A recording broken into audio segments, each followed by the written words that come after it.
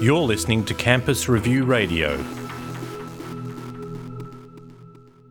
At this summit, as we as you seek to explore the forces that will shape our higher education landscape in years to come, we should rightly start by recognising the objectives, the strengths and the challenges facing higher education in Australia. In a modern higher education framework where access is designed for the many rather than the few, our objectives are broader than ever before. There remain the traditional objectives of universities, such as the advancement of knowledge that underpins the enhancement of human well-being, as well as the development of critical thinking and analytical skills in graduates, within disciplines and across disciplines. Alongside these roles is an increasing responsibility to educate and train graduates across a widening range of fields of study, including an increasing number of more vocationally oriented qualifications. Without undermining the traditional objectives of higher education, there is also an increased expectation that graduates will be work ready, especially those in qualifications that are targeted at specific jobs or careers.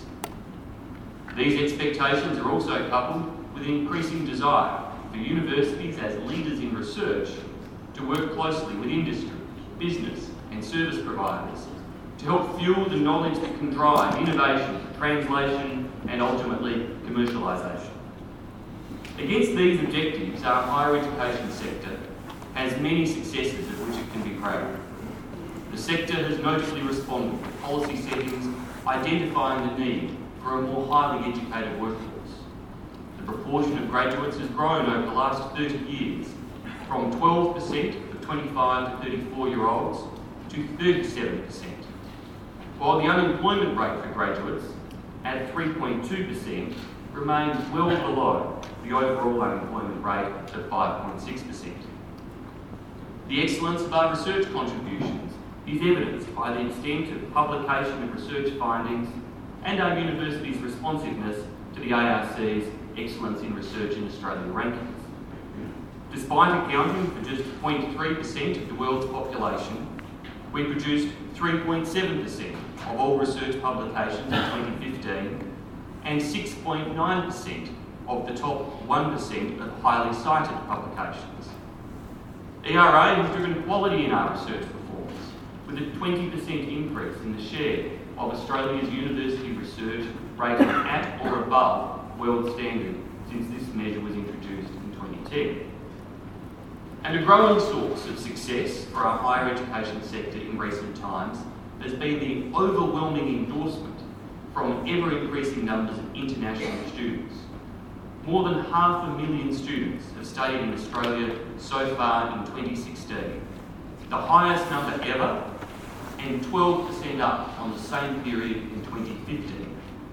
Our success in international education is an endorsement of the global standing of our institutions, the quality of our teaching, the relevance of our qualifications, and of course, the incredible lifestyle and experiences available in our safe, open, tolerant, English-speaking nation.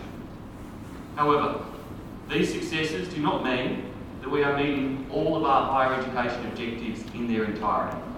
We can always do better and are constantly facing new challenges.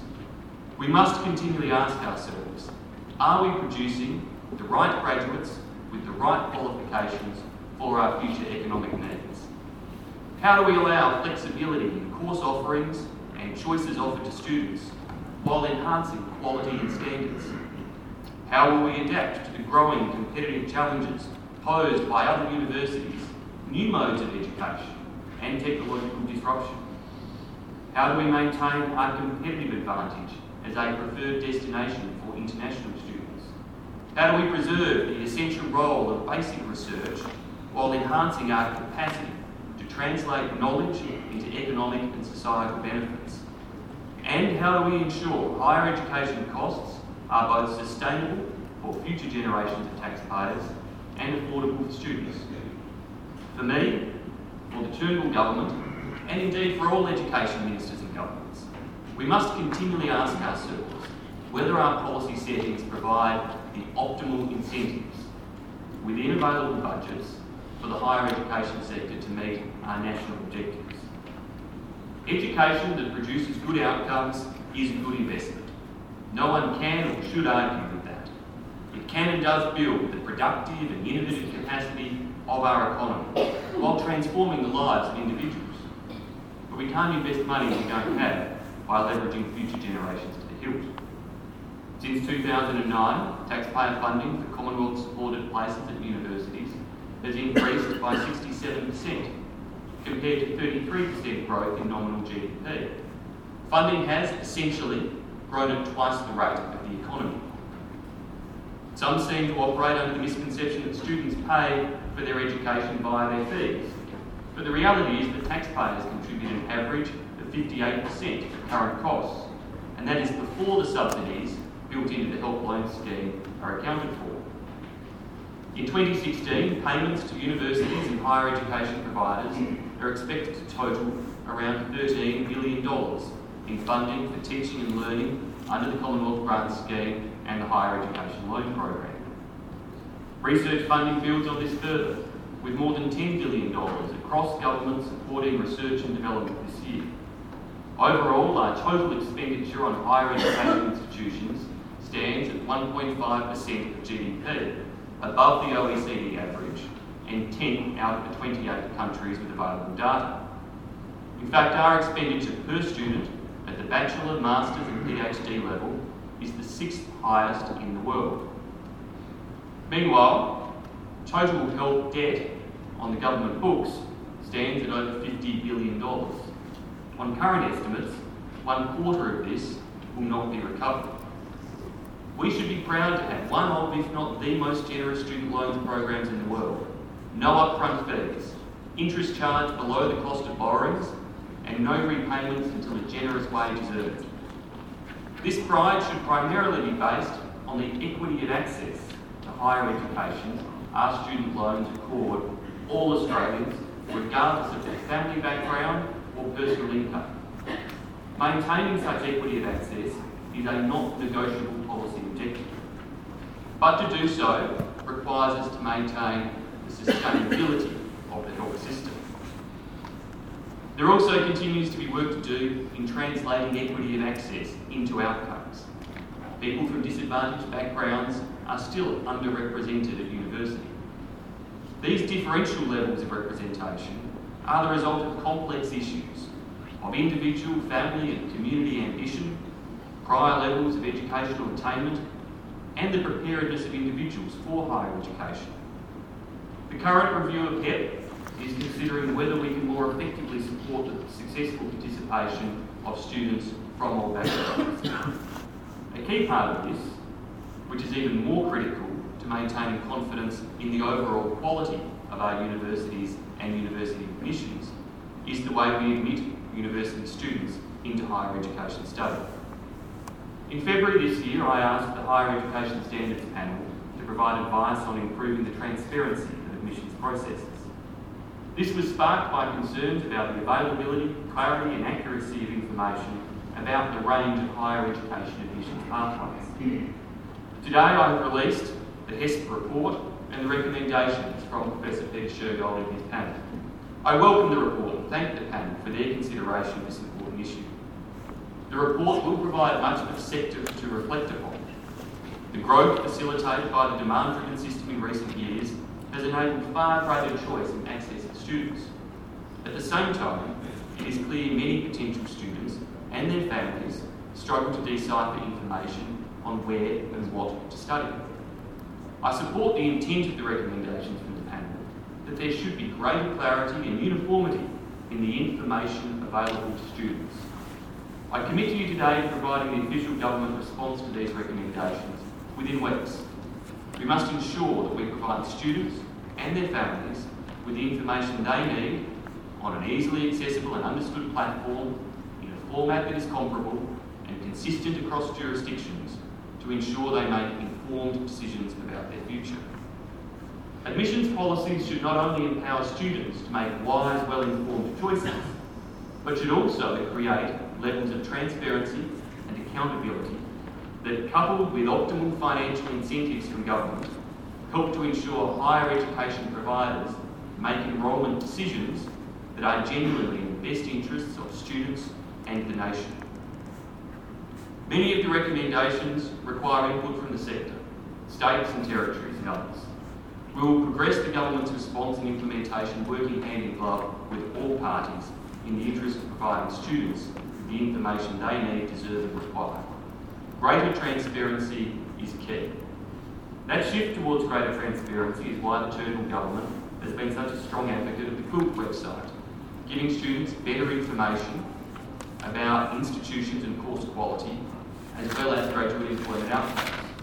To date, the site has received approximately 490,000 visits, with data telling us that students find Quilt a useful online tool to compare results and opportunities across Australia's higher education institutions. Enhancements to Quilt will form part of our response to this report, including enhanced information for postgraduate students and greater use of universal, real, accurate data sources. We also require better understanding of whether students are moving between sectors or institutions, within sectors, or moving into work or from a bachelor course of study to a diploma or advanced diploma in the same institution or another institution. These students are currently largely counted as non-completions or attritions. More broadly, the process for considering further reforms to education and resolving budget pressures is running to time and in accordance with my commitment to consult, engage and listen. When I spoke to you last year, I released the review of reviews, highlighting that we haven't just been talking about higher education reform over the last 3 years, but have been at it for much of the last 30. Going back over some of these observations, I came across this quote from the 1998 West Review. Institutions have few incentives to be innovative or to re-engineer traditional approaches to teaching and administration. It is hard to see tangible ways in which diversity among institutions is encouraged. While there is some diversity in the system, far greater differentiation is possible and desirable. Now, some will argue we have differentiation, and we do to an extent, but our policy settings are currently based on a demand-driven system for bachelor places with regulated prices, regulated places for sub-bachelor and postgraduate places based on historical arrangements, and a funding system that actively incentivises oversupply of some disciplines to cross-subsidise the delivery of others. Some say, don't mess with what works and don't rock the current equilibrium. A number of the responses to our policy paper effectively suggested we walk away, that there is nothing to see here and leave us alone. Since I spoke to you last year, the Turnbull government has ruled out full fee deregulation, commissioned work to look at the efficient costs of delivering quality teaching and learning across disciplines, and as discussed, had the Higher Education Standards Panel recommend ways to improve transparency around commissions. We have addressed a number of other major research issues via our National Innovation and Science Agenda. We, of course, have initiated work on the HEP that I referenced earlier, and have received more than 1,200 written submissions in response to our policy options paper. I have had ongoing consultations, especially after the election, with the University's Australian leadership, the leadership of all of the sub-peak university groupings, with the Chancellor's Group, individual Vice-Chancellors, industry, students and other stakeholders, while also appointing an expert panel to advise me on reforms, their implications and consequences. As Belinda Robertson, the CEO of Universities Australia, said, the depth of expertise on the panel and within the sector should assist in crafting a reform package that can be supported by both major parties. I'm not asking the panel, nor anyone else, to come up with a blueprint, green or white paper. The panel is not an exclusive source of advice. I, my office and department will continue to consult widely as we design the options that we bring forward to the sector. But Belinda is right. We should be able to work together and attract a degree of bipartisan support. We won't agree on everything, but our objectives for the nation and for higher education have much in common. We also face the same budget pressures, despite what some pretend, And I, for one, would rather confront them honestly than wake up in a few years and see a repeat of the $6 billion in higher education cuts that Labor announced in their last few years in power. Ultimately, governments are elected to govern, and I am determined to work to the announced time frame and provide certainty to the sector by early next year so we can legislate any reforms by mid-2017. There is much for us to build upon. As Professor Peter Coldrake and Dr Lawrence Stedman point out in their new edition on Raising the Stakes, Gambling with the Future of Universities, Australia has a strong and world-class system. I look forward to working with you over coming months to build upon that, to ensure our policy settings support our objectives of fairness, accessibility, excellence and sustainability in our higher education system. That means we all need to make a contribution, as you are doing by participating in fora such as this one, and we all need to make some compromises to ensure future generations enjoy a higher education system that continues to enhance our nation and the lives of all Australians. I thank you for the opportunity to be with you today, for your participation in our policy debates and processes, and look forward to working with you so that in 12 months' time we have very positive directions and outcomes to be talking about. Thank you very much.